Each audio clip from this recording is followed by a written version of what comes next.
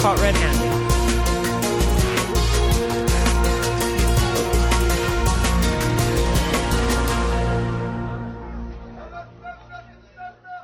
Hello, my henna peeps. This is Caught Red-Handed. This is episode 11, where I interview Neeta Sharma. So, here in the Northeast, it is fall, so we have a lot of trees that are full of henna colors. And despite all these gorgeous oranges and reds and browns around me, kind of have had a slow henna season right now. This is pretty typical for this time of year. But I did have a gig this past weekend. Because it's just this one gig, after not having very many, I decided to really focus in on certain things that I have either learned through doing this podcast or things that I just used to do and was reminded about through these interviews. So ever since my interview with Debbie, I've been drawing a lot. I have been copying a lot of designs that I love and getting new motifs in my head and also trying out different layouts and different styles. So that's just been kind of swimming in my head in general. So that was a nice place to go into this gig with all these designs in my head. And the gig was a bat mitzvah, which is not usually my favorite because I feel like the kids just want henna just to have henna and don't really want any specific design. So I decided that this would be a perfect opportunity to really change things up, at least from my approach. So one thing that I used to do a lot before gigs was set an intention before the gig. This time, my intention was to use things that I've been working on in my drawing sessions and really make an effort to do something creative for each person. I also decided that I needed to slow down and really take care with each person. I think at these types of party gigs, I tend to just want to be an assembly line and next. And this time I really wanted to take my time. It was a smallish party, so I had time. It was only 2 hours, so I could really just indulge each person and give them something really lovely. I also have been, in general, stepping up my professionalism, just arriving early, staying late, double-checking my supplies and everything. This time I remembered to bring my aftercare sheets, which I seem to always forget. I switched to using Moo cards for my aftercare sheets, and that went over really well because they're such cute little cards that people just want to grab them and take them home with them. Moo cards are a little expensive, maybe $20 for 100, but I love them. And my clients love them, so that's good. Also, this bat mitzvah reminded me that I love my no books policy. I've been doing gigs like this without books for ages, but it's just a really nice reminder that I just don't like copying designs out of books. And I think my clients really end up liking the original designs better than if they picked out something from a book. I've been bringing my iPad, and on my iPad I have a slideshow of party photos. So they can see what I can do and get an idea of the kind of design they're going to get, but knowing that they're going to have something original on their hand, I think they find it really exciting. So I don't think anyone misses picking a design from the book, least of all me. Out in the world of the internet, something interesting happened last night, maybe today. Somebody posted something on a Facebook henna group about critiquing henna artists. And the tone of the post was basically some people are very mean about the way they critique people's work, and that it kind of scares people off. I found this conversation really, really interesting, and there were a ton of replies and so many interesting comments. I learned so much about how people view critiquing, how people are used to being critiqued or not used to being critiqued, etc. It was a really interesting conversation. I was just thinking, from all the things that I read, I think it's really important to be critiqued as an artist. And I read a lot of posts from people who are involved in other arts and who arts which definitely have a critique element in them. And I think everybody in these various fields agrees that critique is really vital for a person's growth as an artist. Of course, it feels really great to hear compliments.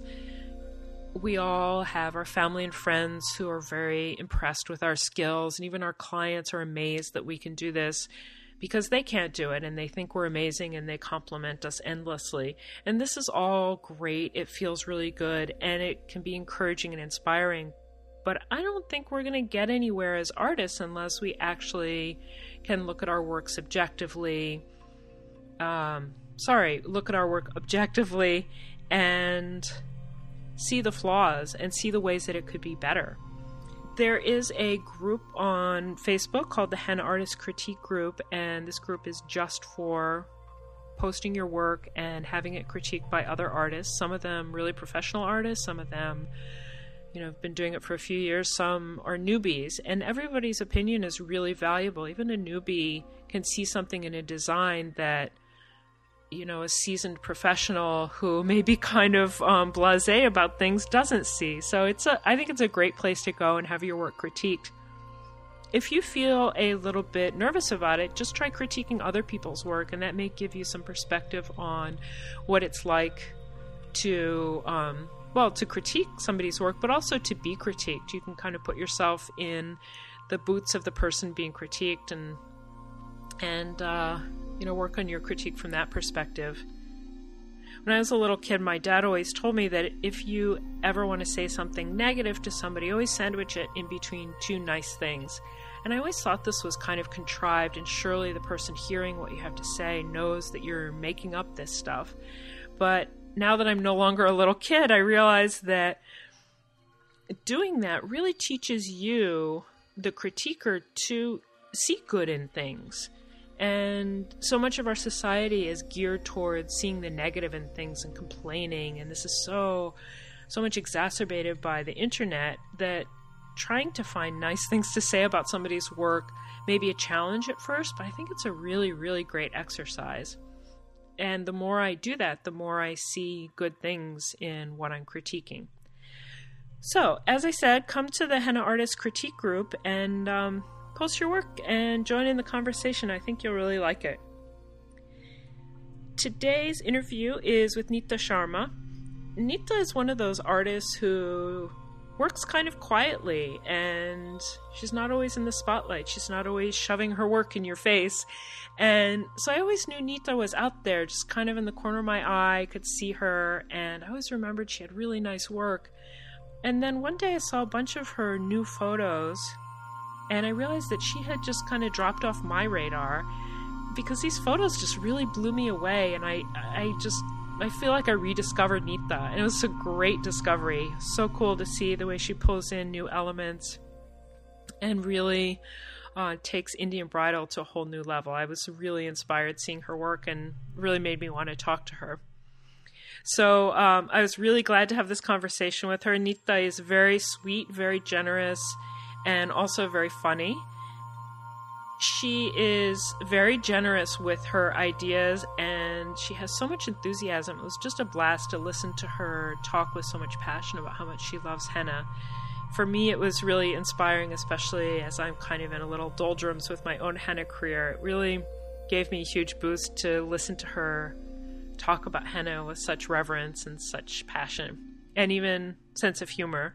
So, without any further blah blah blah from me, let's go ahead and listen to my conversation with Neeta. Enjoy.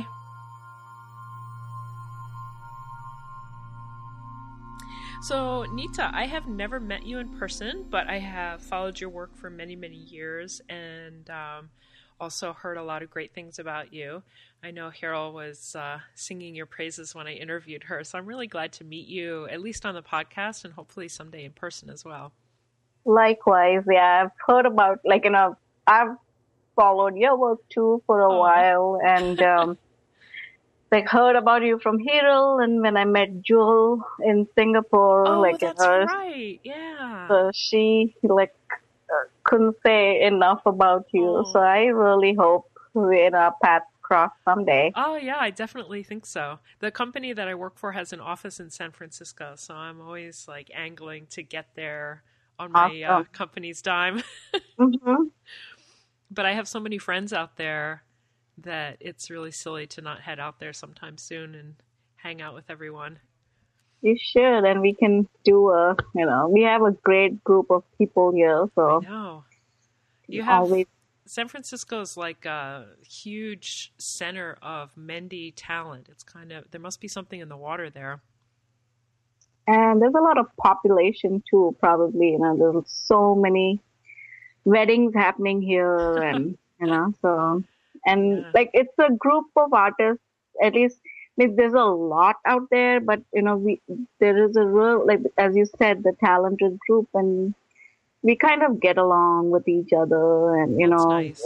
I mean, there's no like political drama, so that's one of the good things I like about the group that's here. Yeah, that's such a drain on the energy when you're in a situation where everyone's kind of fighting with each other for meager resources. But it sounds like you guys have so many clients out there that a lot of you can make a living at it. It is, and for me, like at least my philosophy is, like if some like that bright, I didn't get that business, it wasn't meant to be. So even if sometimes things get canceled last minute, I'll feel sad for a couple of minutes, and then I think to myself, it wasn't meant to be, Exactly. So, And then maybe something else will come along, or you get to spend more time with your family or your friends. So in the end, you're still a happy person and you don't have bitterness about it. So you can enjoy hanging out with people you love.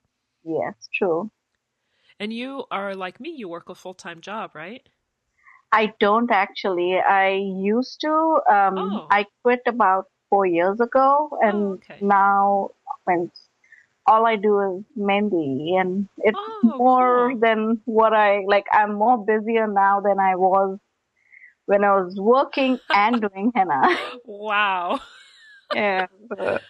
I thought I would have more time to do other things, and it's not like, when I was working, I used to kind of churn out books, and now it's been a year and a half and I haven't, been able to work on books because there's just been no time. And I'm working on one right now, and I hope to get it done soon. But, it's just been so crazy. That's amazing. Mm-hmm. But I guess when you open yourself up to doing Mehndi full time, then, the work, you can fit the work in. People are used to you being available. Whereas when you're working, maybe they didn't come to you because they knew, oh, well, she's only available in the evenings or on weekends. Yeah, and like even I had to limit myself, how many vacation days I can take off. Exactly. But I had a good job, and I had an understanding boss, so that helps. It helped, but then it just became too much. I was almost doing like 2 jobs. So yeah. And it was my dream to do henna full time. And, right now I'm living my dream. That's awesome. That's such an inspiration. Yeah.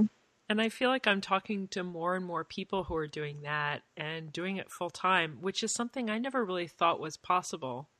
In this day and age, anything's possible. Yeah, and I always make the excuse, well, the East Coast is different. We have winter and people don't want henna in winter, and I think maybe I kind of limited my thinking on that. But I recently interviewed Nev and I interviewed Rebecca, and both of them are doing henna full time. Mm-hmm. So it must be possible on the East Coast. I think it is. I mean, there's again a huge community out there, and Yeah. So definitely. Yeah. So you were saying that, you're living your dream and with the right attitude, anything is possible. And it just made me think of something you said in your email to me when we were talking about this interview, that you faced a lot of obstacles Yes. in becoming a henna artist. So what were those obstacles? And was that before you moved to the US or once you came here? No, it was growing up, because I kind of have taught myself, growing up doing henna. I loved it, and I used to doodle all the time. And a lot of my friends actually said that you're so good at it, you should do it professionally and, start making some money. And in India, again, it's where actually a lot of like either poor people or, lower middle class, Poorly educated people? educated as well as like, monetarily poor. They are the ones who actually do this, like provide a service. Right. That's like Morocco. Morocco's the same way too. Yeah. So, and I was kind of from an upper middle class family, and my dad, used to throw so many tantrums if I had to go out of the house to do henna on someone. And his focus was education. You don't need to do this. And he used to really, really, stop me from doing it. And I would sneak out and, somehow, Wow. keep doing it. But from India, I've lived in Australia for a couple of years. Oh, nice. This was in 96 to 98. And that's when Madonna had her video. And the henna thing like exploded, internationally. Yeah. And I was one of the very few people there who was doing henna at that time. Where in Australia were you? Sydney. Oh, okay. But then, like, there was this belly dance place. I worked out of there. I did a lot of workshops. I was interviewed by media, so I got a lot of exposure there, and it helped me make money as a student. So that's when my dad kind of came around to the idea that, it's something worthwhile. So, yeah. And it supported your studies, which is what he wanted for you anyway. Yes. And like wherever I've been, like, because I've even lived in Canada for a few years, and henna's been the thing that first got me a job before I could actually get a real job. So, it's been there, helped me out, everywhere that I've been. So then that's when he came around. It's unfortunate, like he passed away before, I released my first book, and, he didn't get to see all that. Yeah. So, So do you think that maybe the opposition that you faced made you a better artist, or made you work harder at it? Not, I mean, I was passionate about it, so, I mean, and that's my, like, if I like something, I just do it. I don't kind of, think too much, and like, when something attracts me, go ahead and do it. That's my kind of philosophy in life. So, and henna was something, growing up, I've always been passionate about. So it just made me, go out and do what I love. Were you ever interested in any other forms of art? No, actually, like, means I get this question asked a lot. I'm sure. So, but this is my medium. This is like, even when I'm drawing for my books, I have to first sketch it out with a pencil, then, do like the pen inking on it and things like that. But with henna, in the first go, I get it right. So, it's my medium. I was an average drawer in school. I wasn't that great, but it's just henna that, makes me draw the best. That's something that I always tell my students or people who are interested in henna, and they say, "Oh, I don't know how to draw. I could never do that." And I tell them that it's not really about drawing skills. It's something completely different, and you could do it if and some I think maybe it was Darcy who said that she tells people if you can write your name, you can do henna because it's all just lines. It's lines, but it's more like what I tell people is it means you need to have the aptitude and the love for it. If you Yeah. have that, then you can do it. Like if you don't, then no. I mean, there's Yeah. so many people, they'll say, "Oh, I tried it once." Right. Nothing is, you can be okay with once. Yeah. Everything needs practice. So, Yes. and they say it was so hard. I say, well, you need to do it more than once. Exactly. And I think that if you have that passion, like you say, that you felt, I think that's what pushes you past those beginning steps that are so hard and you see the results that are so unpleasant. The Mm-hmm. passion pulls you through and keeps you practicing. Yeah. When you were growing up, did you want to be anything else in life? Um, I, I, I'm my degree is in social work, Huh. so I do mean have an aptitude for that. So, and again, it was my dad's dream for me to be a social worker, just because one of his favorite cousins was a social worker, and lucky for him, I had the aptitude and the attitude to be one. Mm-hmm. So that's I've done my master's in social work, and Oh, okay. I've worked in India, worked in Canada, worked here, as a social worker. Nice. So you've had several careers already. Hmm. And so you didn't do any other art, but did you admire any art or were there any artistic influences on you as a kid and maybe even currently? Um, Again, the more currently, like I see art everywhere. I get influenced. Means everything I see around me influences me because again, going to so many weddings, you see so many colorful clothes, you see so much decor. I can take inspiration from anything that I see, Yeah. and kind of start dreaming up designs based on those influences. Is there anywhere you go or anything that you go to that you specifically go to for inspiration, like when you're feeling a little dried up and you need to refresh your creativity?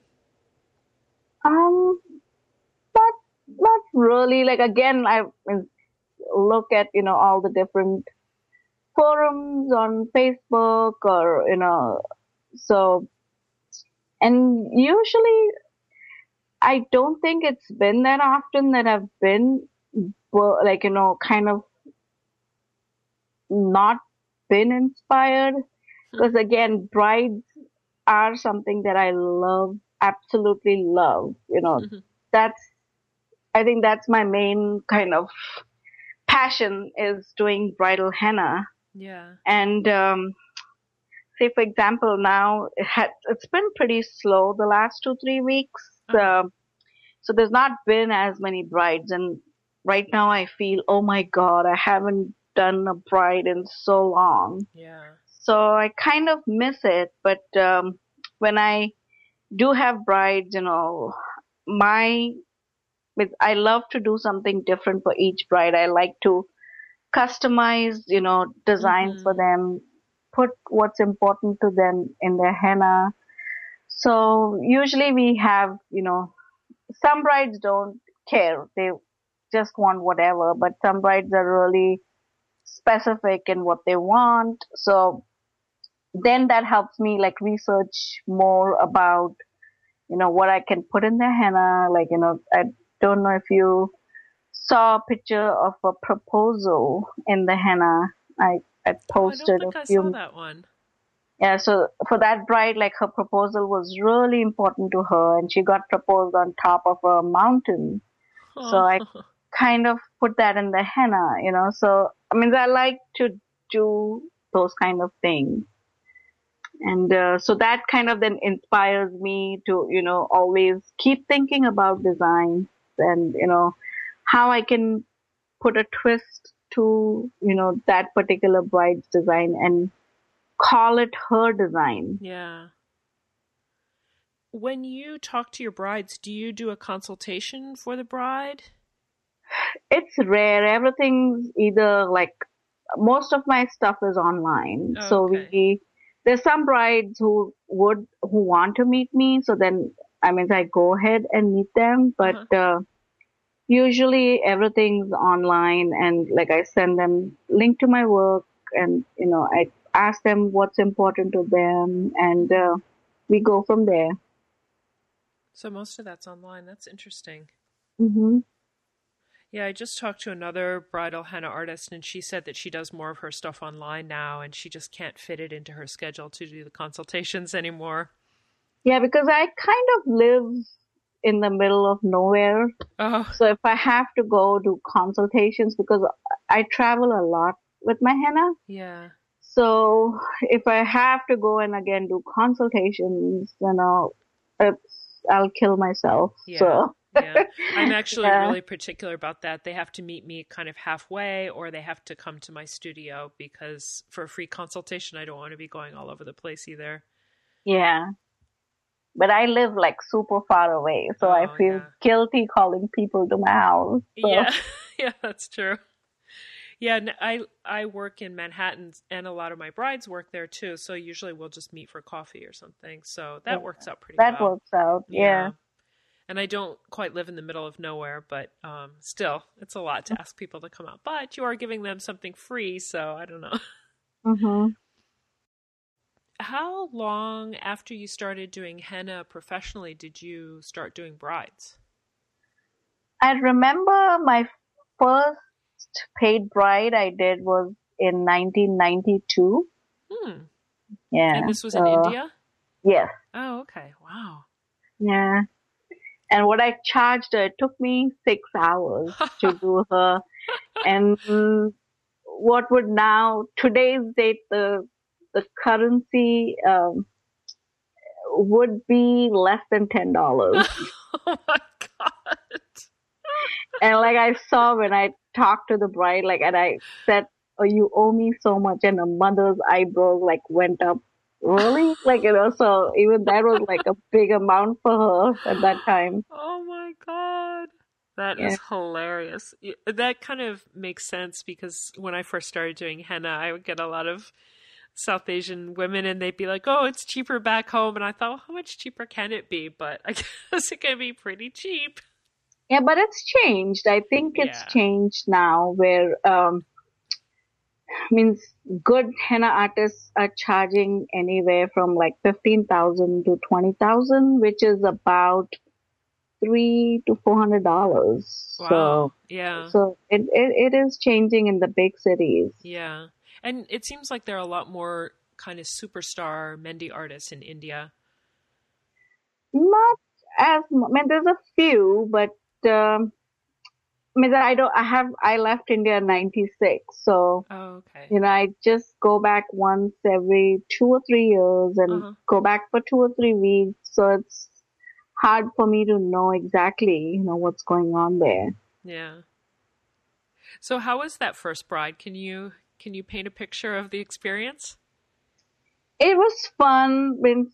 Yeah, it was so long ago, but, she was a very sweet girl. Like, her mother was, if I remember, was a school principal somewhere, and I got her through a friend of mine, the referral. Hmm. And she was pretty patient because 6 hours with, Wow. so, and I think they were very happy with it. So Were you nervous? I I don't think so because I had done like I'd done free brides before. Uh-huh. So because I'd done weddings for family and friends and Oh, okay. so And how long would that design take you to do nowadays? mm, half the time maybe 3 hours. Okay. That's a pretty good improvement for what, 18 Um, years? No, more than, I think 21 years. Wow. 21, yeah. And so how many brides do you think you did while you were still living in India? Or how many years worth of brides? I probably was doing, I want to say 10 to 12 brides a year because I was working, but for a while I didn't work and then I was trying, but because anything needs time to establish, so by the Yeah. time I kind of got a little busier, then I, went to Australia to study. So, Right. and I had to kind of, you know, pack up everything and go. And then it was the same thing in Australia. By the time I got into the bridal market, it was time to up and leave again. So That must have taught you a lot about building a business and about marketing. it did. Yes, it surely did. You were talking about how you are kind of inspired by everything around you and how you're always trying to find new ways to give brides what they want. Do you ever draw the design out beforehand? Sometimes if I can, when it's slow season, then I do. But uh, sometimes, like a lot of times, I'll maybe sketch it out, not do Mm-hmm. the whole details in it, Uh-huh. but maybe make the whole rough outline. Yeah. And when it's super busy, then I'm thinking more about it while I'm driving there. So, Oh, okay. because I'll kind of look at what the bride, the links of the pictures she sent me, and then while I'm driving to the bride's house, I'll say, oh, I can maybe try this and try that. And I've been lucky for most part where, brides are easygoing and they let me Yeah. do whatever I want. Yeah. So They know I've, that you're the artist and that you are going to do your best to create something gorgeous for them. yes. And do they ever ask you to just copy something, even a design of that you've done before or a design from a book, or are they mostly asking for something original? See, they do send me the links to, Yeah. and they nowadays, because everything's everywhere. So a lot of times I will get, designs by other artists that they've liked. And when I make it clear to them, it's somebody's work, I'm not going to do the exact same thing because, you know, my style's different. So it, I, even in that picture, I kind of ask them what's important to them. What do they like about the design? Right. So I make sure I have those parts in there. Yeah. But then, otherwise, then I kind of add my take on the design and, but keep whatever's important to the bride. Yeah. So pretty much everything you do is original work, even if you're adapting another person's design. Yeah, I try to. I get bored copying. Oh, I know. And I feel like it takes longer too, because I'm always It looking does. back and forth and ugh. And even when I go for sangeets and things like that, Hmm. I never take anything with me. Me too. You know, because I tell the bride, you're paying me by the hour. And if I bring something, I can bring it, but you'll end up paying more. That's the Exactly. rationale I Exactly. give them because Yes.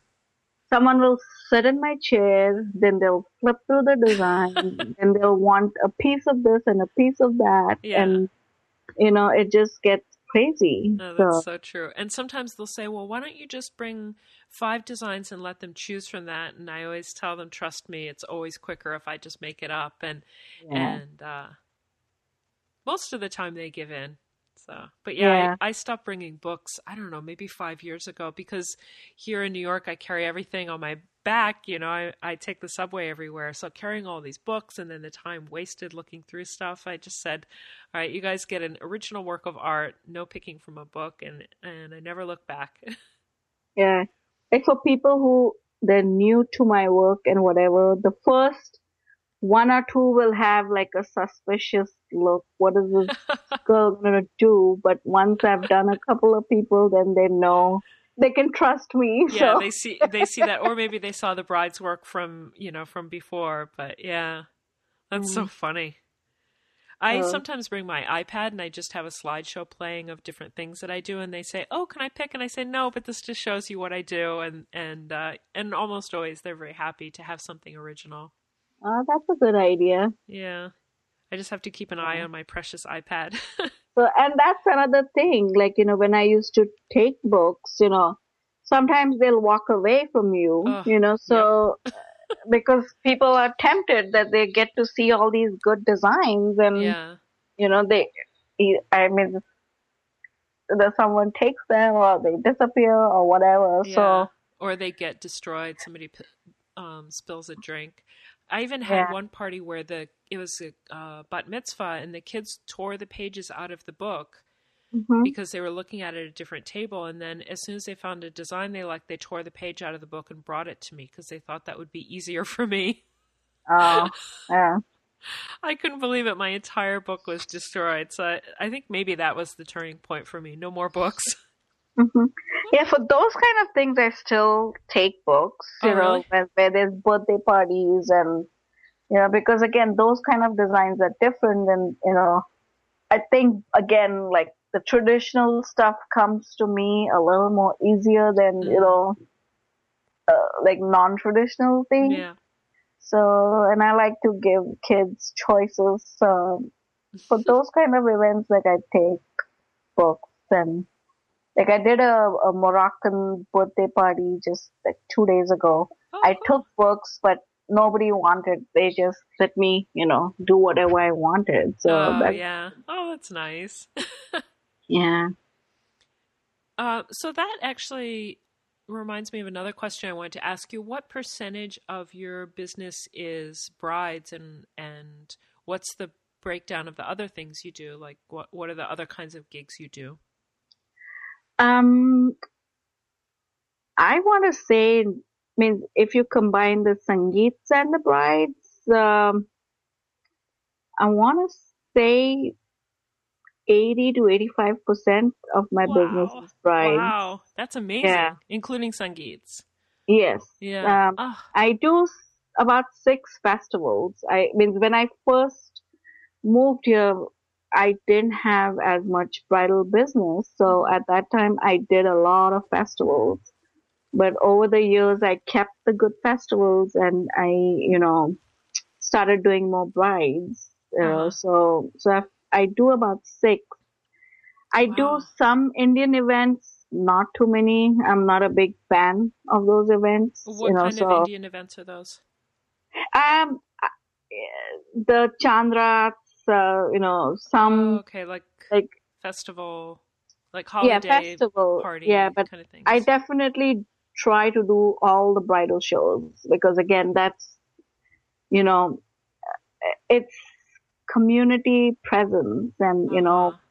I mean, even though I mean, at this point, I don't think I need to be part of a bridal show, but I love, the fact that I get to interact with brides. I get to see some of my old brides, Mm-hmm. who have come along with some future brides, and then, they say, oh yeah, this is the henna artist you need, and then I get to see, some of my future brides there Uh-huh. because I always invite them to the shows, and, Oh, that's cool. yeah, so. Do you, the bridal shows, do you have to pay for a booth? Yes, and that's pretty spendy, but I Yeah. mean, I've always, gotten business out of those. So, I mean, it's a lot of money putting out upfront, Yeah. but, you know, I always make more. There was a show 3 weeks ago and I've already had about 6 brides contact me from the show. Oh, wow. So, and I know like sometimes Uh-huh. I've had people like who've taken my cards and called me back like 2 years, 3 years later. So Yeah.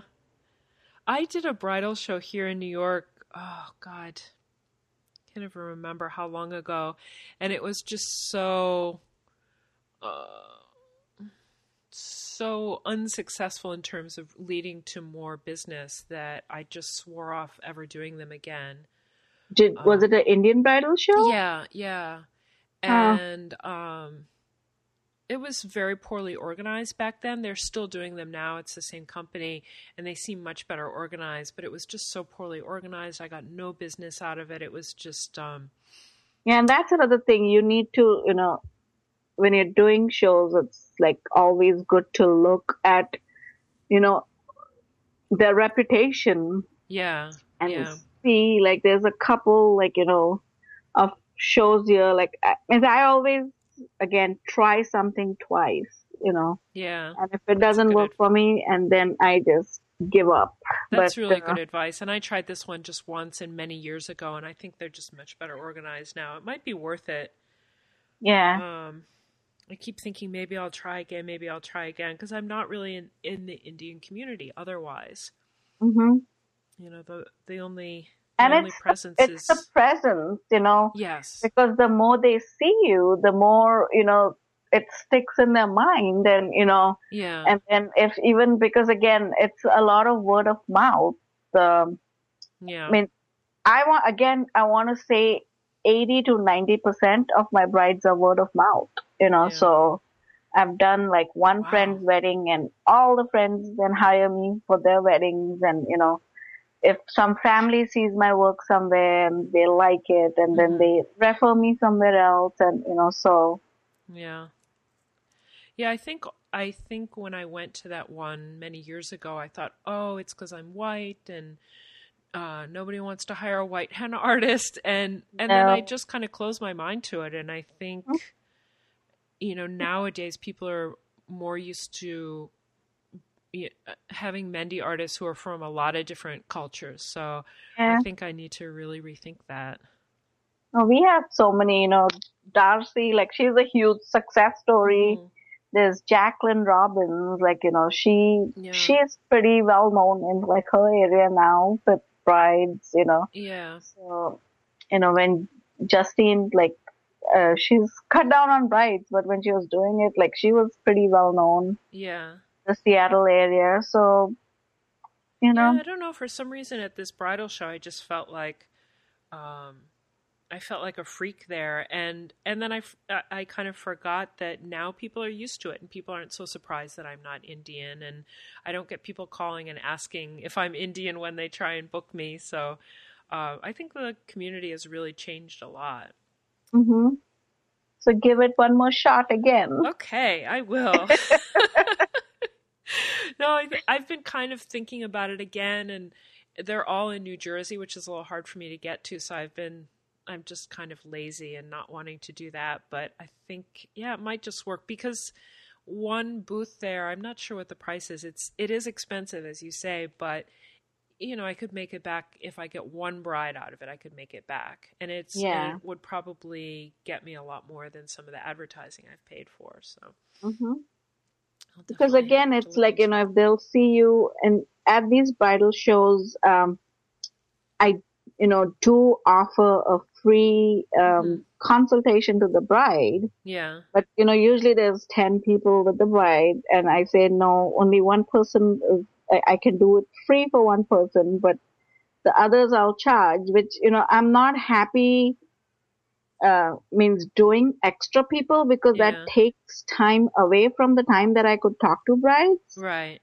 But again, like henna is like so fascinating to, women. Like if they see it, and they see something nice, then they want it done. Yeah, and it makes an impression on them that makes them remember you too. Yeah. Oh, that's very interesting. Thoughts are going on in my mind now. And then, another like good thing would be to have a booth babe there, Oh, yeah. Because like for me, throughout the whole show, all I'm doing is doing henna and talking to brides, doing henna. And I have, usually, and it's some other henna artist that always helps me out. Uh-huh. And if I'm not available for that date, then I, refer that business to them. So that way it's someone that I know gets the business too. Yeah, that's nice. And then they usually are there out there again, keeping an eye on my books, talking to people, making them sign up because I have a sign up sheet, so that way I can follow up with the bride after I'm done with the show. So Yeah. Oh, that's a good idea. Yeah. So, what other kind of marketing do you do for your business?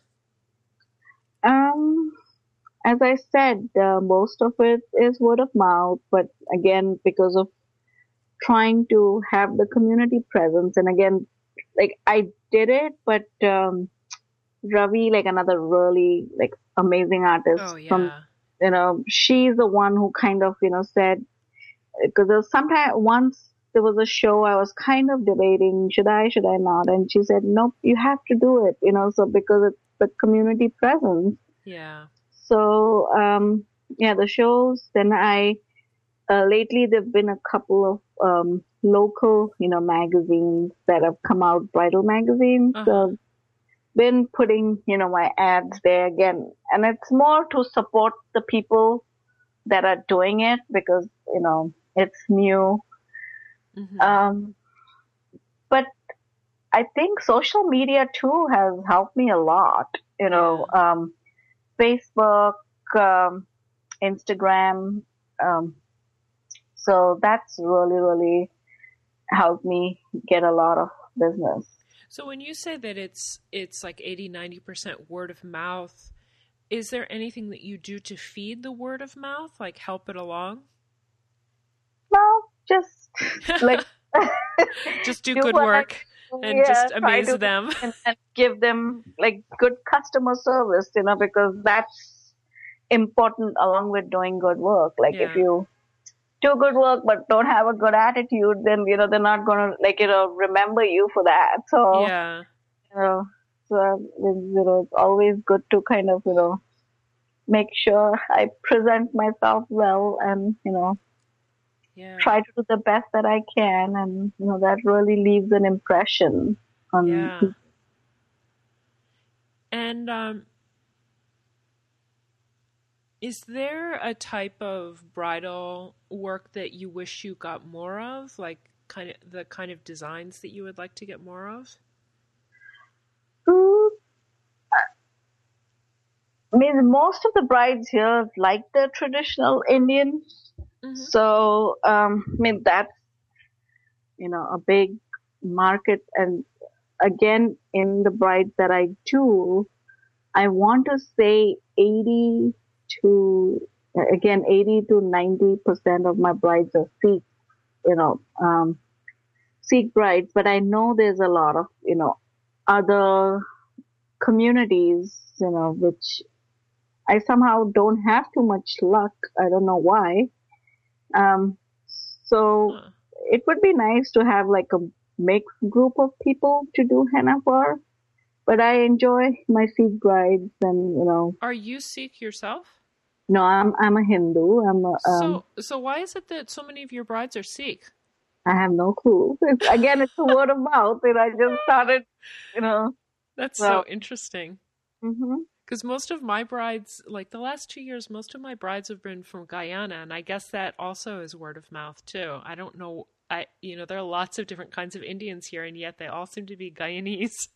yeah, no, but that's the thing here. Also, I know there's a big like Afghan population. There's a big Middle Eastern population. Mm-hmm. Um, but somehow, like, and I've done like a few brides here and there, but I've never been able to kind of, step into that market, Yeah, yeah, but just because I'm so busy with this, so there's been no time to even look into that and see, yeah, what I can do to get into, to just have a more variety in the people I interact with.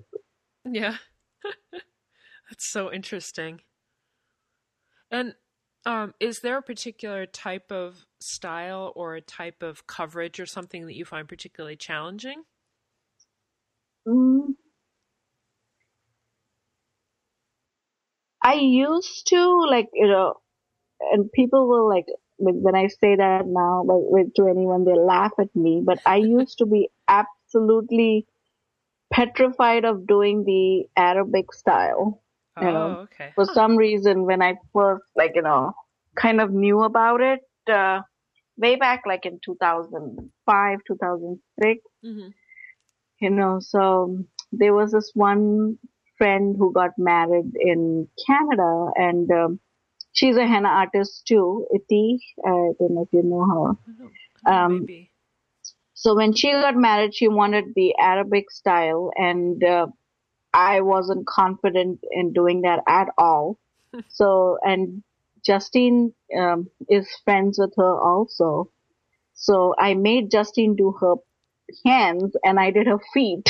So I said I refused to do her hands. Oh, that's so And, funny. but I've kind of gotten over that, and I'm able to do it, but it's still like I'm most at ease with Indian where like there's full coverage. So if Yeah. I do get the Arabic, it's still I have to kind of, put more thought to it, and Yeah. it doesn't come to me as naturally. Oh, okay. Do you like the challenge or you'd rather not? I don't know, I love challenges. Like you know, for years I've been kind of wanting to get better at Moroccan, but Mm-hmm. it's just the time, and Yeah. it's hard to find time. And if So that, clients never ask for it, it's hard to really find the excuse to do it. yeah, but see, that's like, I love, again, combining different things. Uh, Mm-hmm. I wear, like, again, there's sometimes I'll add a few Gulf elements into the Indian. So I love doing those kind of things. Mm-hmm. But, again, Moroccan doesn't, even Gulf doesn't come to me naturally. So Yeah. those are things, then, I have to give it some thought before I do it. Yeah, definitely. Are there do you see anything kind of trending in Mendy styles this year or the last year or so? Yeah, last year I did a lot of bride and grooms. This year, I'm seeing a lot of the mandalas. Oh, that's nice. I love that kind of stuff. Yeah, that's been like a lot of my brides have asked for those designs this year. So that's the trend I've seen this year. Not, I haven't done as many brides and grooms as I did last year. So that trend is totally played out. Yeah, and I still have some bride here and there asking for it, but Yeah. yeah. And do you do aftercare for your brides? I do, again, what I do is like usually few days before the wedding, like I send out a couple of emails, and one's, how to prepare for the whole event, and, Mm-hmm. what, how I like the setup to be and things like that. And, what's comfortable for the bride, Mm-hmm. because sitting on the floor is a big no. I need them on the most comfortable chair in the house, Yeah. because the more comfortable that they are, the less they'll wiggle. Yes. So there's an email that I like, a detailed email about that, and then I do send out a detailed email about aftercare. Mm-hmm. And then when I go there, I go over that also with them. So, and then I try to follow up over the next couple of days till it's their wedding day and make sure everything's okay. Oh, that's good. And do you do lemon sugar or wrap them up after you finish henning them? Uh, I don't do the wrap up because usually, they're still kind of socializing and everything. Yeah. But I do, like, have in my aftercare, there's a picture of a bride who once like tagged me on Facebook with her wrap up, and I've saved that picture. So I send that picture to my brides to get an idea of how they have to be wrapped up. Oh, that's great. Yeah. And then, I'm a big advocate of lemon sugar. Yeah. So And do you do I, that for them? I do. Yeah. Very nice. And if I'm in a rush, like, if it's not dry and I'm not staying back to do the other guests and everything, then I leave some with them, and then I Yeah. have someone, take over from there. Yeah. Yeah. And when you when you sit down to do a bride, what order do you do her hands and her feet, the two sides of her hands and her feet? Usually, again, depending it on the space, because again, in my emails, I do say I need like 3 feet of space around me. Mm-hmm. But sometimes, if the bride's in an apartment or, somewhere, then there's not enough space to go around. Mm-hmm. And, I carry a box, it's one of those like office boxes, like a rolling cart. Oh, okay. And, in that I have a light, a heater, like, extra stuff, like extra scissors, tape, just things. If I have a carrot bag burst, then I have like put some extra carrot bags in. So just things that Okay. I might need if, situations come up. A couple of nice backdrops so that I can take good pictures, So, and then when I'm doing the feet, I use that box to have the bride put her feet on the box. Oh, So that, okay. so it kind of, it's a multi-purpose, comes handy that way. So if the space is limited, what I do is I typically start with the palms because, that's when I'm the freshest, palms Mm-hmm. are the most like, like, everyone sees the palms It more, gets the although, darkest, it lasts the longest. yeah, and although like the back in the pictures, you see a lot of the backhand. So I do the Yeah. palms and, if the space is limited, then I have my heater going.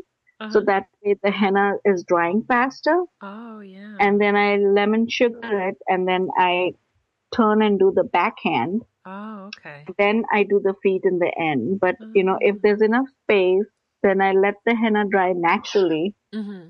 As well, then I do the palms, I go into the feet, and Mm-hmm. then I go back because then the box is there. So Yeah. I kind of need that space to, go back and sit and, finish the arm. Right, right. I see what you're saying. Yeah. And when I was interviewing Harold, she was telling me about her experience working with Heron, and she was saying that usually the professional artists there draw out all of the outlines and then somebody comes back and does all the fill. So I was wondering if that is how you work as well. Do you, I mean, not that somebody comes and does the fill for you, but do you draw out the design first on their hand and then go back and fill it in? Not anymore. Means when I started, I used to, but means it comes more, now. Means sometimes I don't even have a design in mind when I'm like, starting the bride. So just go with the flow, kind of, So Yeah. and that, makes me come up with a new design. So not, but with the feet, because feet are more look better when they're more symmetrical. So with the Yeah. feet, I, sometimes will sketch out a design and then, go back and fill it in, Mm-hmm. but not for the hands. Oh, okay. Interesting. Interesting. Unless someone's like really asking for super symmetrical like work, then, I have to kind of keep their hands together and then, make some outlines. But otherwise, Yeah, just like yeah. guidelines. Yeah. Oh, yeah, that's interesting. Yeah. So, what is it that you like best about being a henna artist? Mm, tough question. Haha.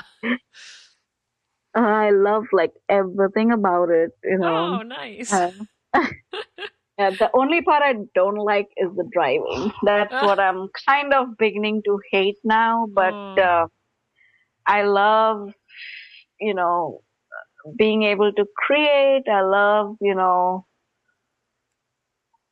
making it special for the bride, mm-hmm. I love like, it's such a happy occasion and there's so much like, for most part, there's so much, happiness and positivity, in the whole atmosphere. So I enjoy, being there. I'm part of like, a bride's special day. I love, Yeah. that part. It just, it really brings me to a very, happy space. Like there's times I've done 3 brides in a day.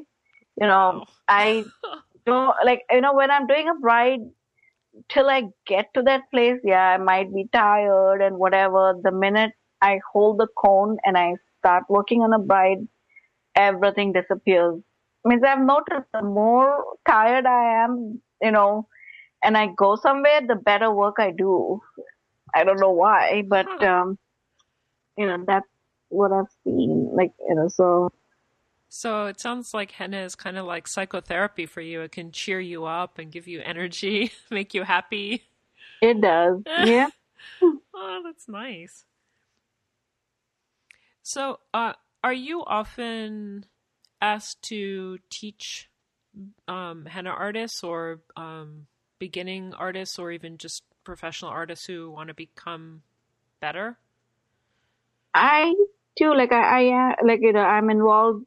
I do one event at my house Uh-huh. every year, which is called the Spring Fling, Uh-huh. and that usually happens in February. Uh-huh. And then the last, I want to say 3 years now, I've been going up to henna gathering and I've been teaching there. Yeah. I've been going to HennaCon every year, so next year I've been invited to go teach in Florida. Oh, Um, neat. so that's the other part which again I'm really passionate about is kind of sharing what I know. I don't Yeah. want to say, teaching, but because there's so much more to learn. And, everywhere I go, I learn something too, Mm-hmm. so I'm always learning and, I want to kind of share with people what I know. Yeah. So, Do you ever teach anybody local or have an apprentice? um, I haven't like this. I do get approached to do that, but it's again the time factor. Yeah. So where, again, means I've had some henna artists who just come and visit me and they just follow me around and I'm happy with that, so they Yeah. say, You're not actually teaching them, but they're observing and learning. yeah, so, but it's like I do, get asked and it's just hard because it's over here, wedding season's almost kind of year round, Yeah. Yeah. so it just, to try to block out a time is hard. But when I go, at these, meetups and gatherings, Mm-hmm. so that's when I'm able to kind of share. Yeah. So do you ever get creative blocks? Um, I'm trying to, I mean, there've been a couple of times, I think, where,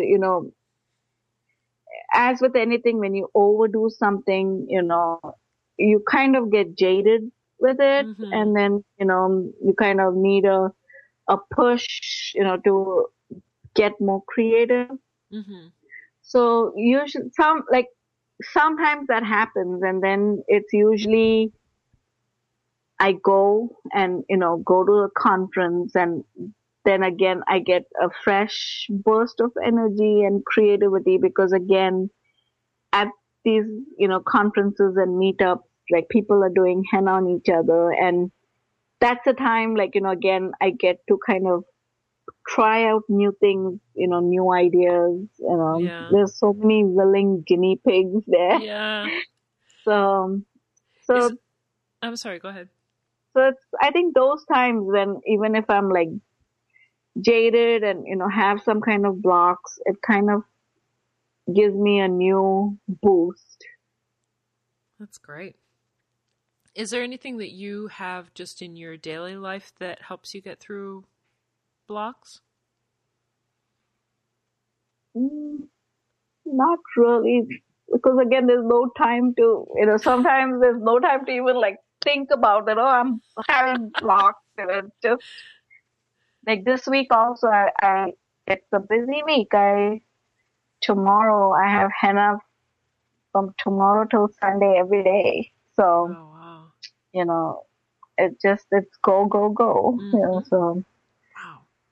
although my Sangeet designs, I'm kind of getting bored, with them, what's coming out, so, sometimes because, then when Hero comes over, then we challenge each other. Let's draw something which, doesn't have flowers, doesn't have paisleys. Let's see what we come up with. So Cool. just try to challenge each other and, try to come up with new things. Yeah, that's a great way to do it. You took Ash Kumar's class, right? Or his workshop? I did. And what did you get out of that? Come to think of it, means again, that was one of the times again where I was pretty jaded. Oh, really? Because I'd had a busy year before. I took his class in January, and when it had been a pretty busy bridal year for me, and so it means whatever he taught in the class, I knew about it, but again, it was things that kind of were reinforced, I'd forgotten about it, Oh, okay. and then he did help me with, he saw some things, and he did help me, give me some pointers on techniques of what I could do better, so it it's I had problems with the price of the class, but Yeah. for the price that you had to pay, it was, but I kind of wanted to see what it was, and again, my thing is I can learn from, I don't stop myself from learning. So, I wanted to see, what I could learn from there. And that's what made me, join that class. Yeah. So do you think it was worth it in the end? It did help me, out, and it, gave a jump start to creativity, Yeah. so I was inspired and it did help me. Oh, So, that's great. but means, I know, for the conferences that happen here, the price, so the money part is a big issue, Yeah. But I know, people can learn much more from all the other conferences Yeah. that happen here, So that might be a better investment. Yeah, means Yeah. you can have go to 2 or 3 with as opposed to one that you go to. For the So same price, yeah. And what was the other thing I was gonna? Oh yeah. So, what is your? How do you price your bridal? it's more. I kind of price it according to my hourly Uh rate. huh. So if I know, and I can pretty much now look at a design and kind of guesstimate how long it's going to take me. Yeah. So I kind of, base my bridal price on that, Mm-hmm. as to it's going to take me 3 hours. So it's kind of in that region, the price that I charge the bride. Mm-hmm. And so, what's your price range for Uh, for all the different types that you do? my basic package, which something which is like palms and like a few inches above the palm, Uh huh. front, back, and simple feet. It starts from 175, and then the most I've charged a bride yet, I want to say, was like 550 or 575. Oh, okay. Yeah. Huh. Yeah, that's pretty good. hmm But that bride had like a lot of figures in her mehndi, and All the way up so the it took, arm, all the way around. yeah, so that was a pretty Yeah. detailed one. Yeah. Also, going back to the class that you took with Ash Kumar, was Mm-hmm. was there anything else that gave you a big jump start in your creativity besides the conferences and his workshop? Like with his workshop or just in Or no, I general? mean, is there anything besides conferences and his workshop that really gave you a big boost in your creativity? Was there Uh, any moment where you had kind of a breakthrough? I wonder, like lately I've been doing a lot of like peacocks, which are a little different, to the normal Oh, traditional okay. peacocks that you see and I remember there was like one bride, because I'd been thinking about these designs and, there was this one bride who gave me the opportunity. So that was like the first bride I ever did the peacock, with the feathers, and I wanted to make it like like a full peacock as opposed to, the paisley peacocks. Oh, so like a more lifelike peacock? More that, but yeah, they're more henna, I mean, they're still in the shape of a paisley or, Mm-hmm. you know, they're a little different. It's like hard, like they have a lot of feathers and, Mm-hmm. so she, like, when she let me do that in her henna, that was like a wow moment, for me, and Oh, since cool. then I've been doing like a lot of those styles Huh. of peacocks. So Yeah. that's something late, that in the recent past that I remember having like a wow, you know, moment where, yeah, like this is something, and it's a book I'm working on, so I'm Oh, hoping to share perfect. that with the world Ooh, soon. nice. So yeah, Any idea of when it will come out? I hope, like, I'm more than halfway done with it, Oh. so I'm Cool. hoping soon, so. So to round out this interview, I wanted to ask you if you had three big pieces of, or maybe not big, but if you have three pieces of advice for pro henna artists out there who want to transition from what they're doing now to bridal henna, what do you think Hmm. are the three things that they really need to work on or that are really key to their development? One would be, having a varied portfolio, Mm-hmm. like working on a portfolio and having variety in it, so that again, showing your work, as to what you can do Yeah. and, giving brides like choices in what they want. Oh, okay. Um, working, on their skills, like if they've been like, festival artists, haven't done much bridal henna, it's a totally different ball game, Yeah. and, some of it might, because like for me, it's more easy to understand, the culture because that's where I'm from. Mm-hmm. Whereas like, not being part of that culture, there might be things that might not make sense to, artists who are not, from that culture. Yeah. So trying to maybe like, understand all that, means I get approached by different people, like, and I'm like saying it here, like if people, I'm always open to sharing. So I do get emails and things like that. Like if people need advice or, need something, and I'm more than happy to share. Yeah. So, yeah, understanding the culture and, knowing what you're going to get into because a lot of things are not going to make sense till you actually, you know, have done that a few times and Yeah. you still get in those situations. It's hard, like, and what else? Are there any particular actual henna skills that you think that like you said, people transitioning from festival to bridal mend you should work on?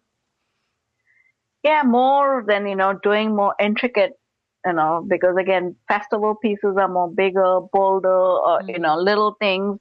Whereas, if you're getting into bridal henna, it's more intricate, a lot of elements, and putting, like, especially in the traditional Indian, style.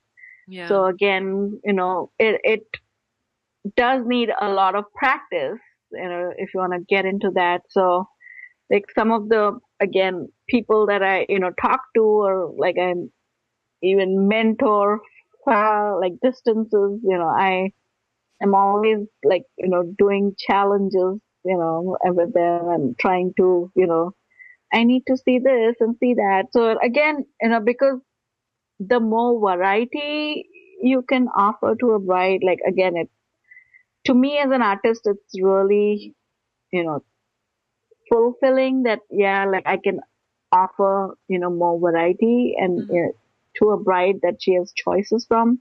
Yeah. And sometimes I get like the thing that, oh, you have too many pictures to choose from. But, it's a good complaint, I think, Yeah. so as opposed to, like, there's nothing, what do I, choose from? Yeah. And I talked to Sarah Walters. She's in Seattle, and she was saying that when people are practicing to do bridal work, that they should make sure that they practice bridal from beginning to end, not just do the palms one day and then the backs another day and then the feet another day just for the shoot, but make sure you can do the full thing all in one sitting. That's really good advice. Yeah, I didn't even think of that until she mentioned it. It's really brilliant. Yeah, and it's the same, like, my first bride that I told you, like 6 hours, I mean, if I remember right, like I didn't know how long it's gonna take or whatever. I mean, I got done through it, but it took that long. And if I remember, I mean, I wasn't expecting it to be that long. Yeah. So, but so. And it's hard enough for you, but then imagine, the bride has no idea how long it's going to take, and she has to sit there while you try and figure it out, even if you're not charging for all that time. Another piece of advice, like, especially when you're starting out new, it's always, good to practice that design, like, the layout and everything on paper or on someone, so that way you're more familiar with the design when you go to the bride, so it kind of flows faster. Oh, that's a really good idea. Yeah. So, like, even, like, if you want to get into the bridal, like, market, I mean, fillings, one day maybe just take some fillings, just practice fillings.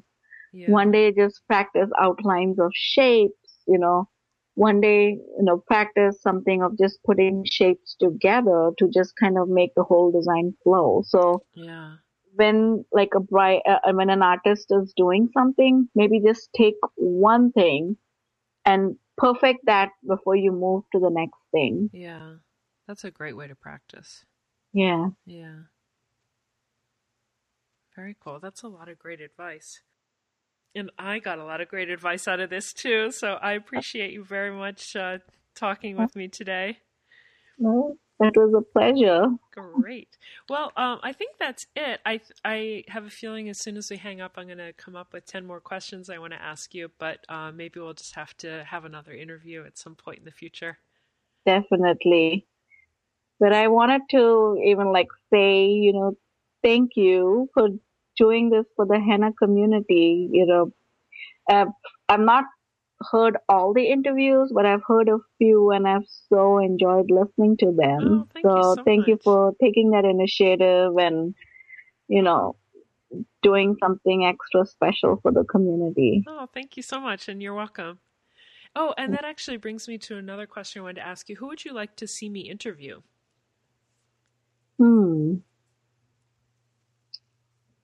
definitely if you can get Ravi, like she's an amazing artist and an amazing person, Oh, cool. and she has a lot of like amazing things to share, Oh, okay.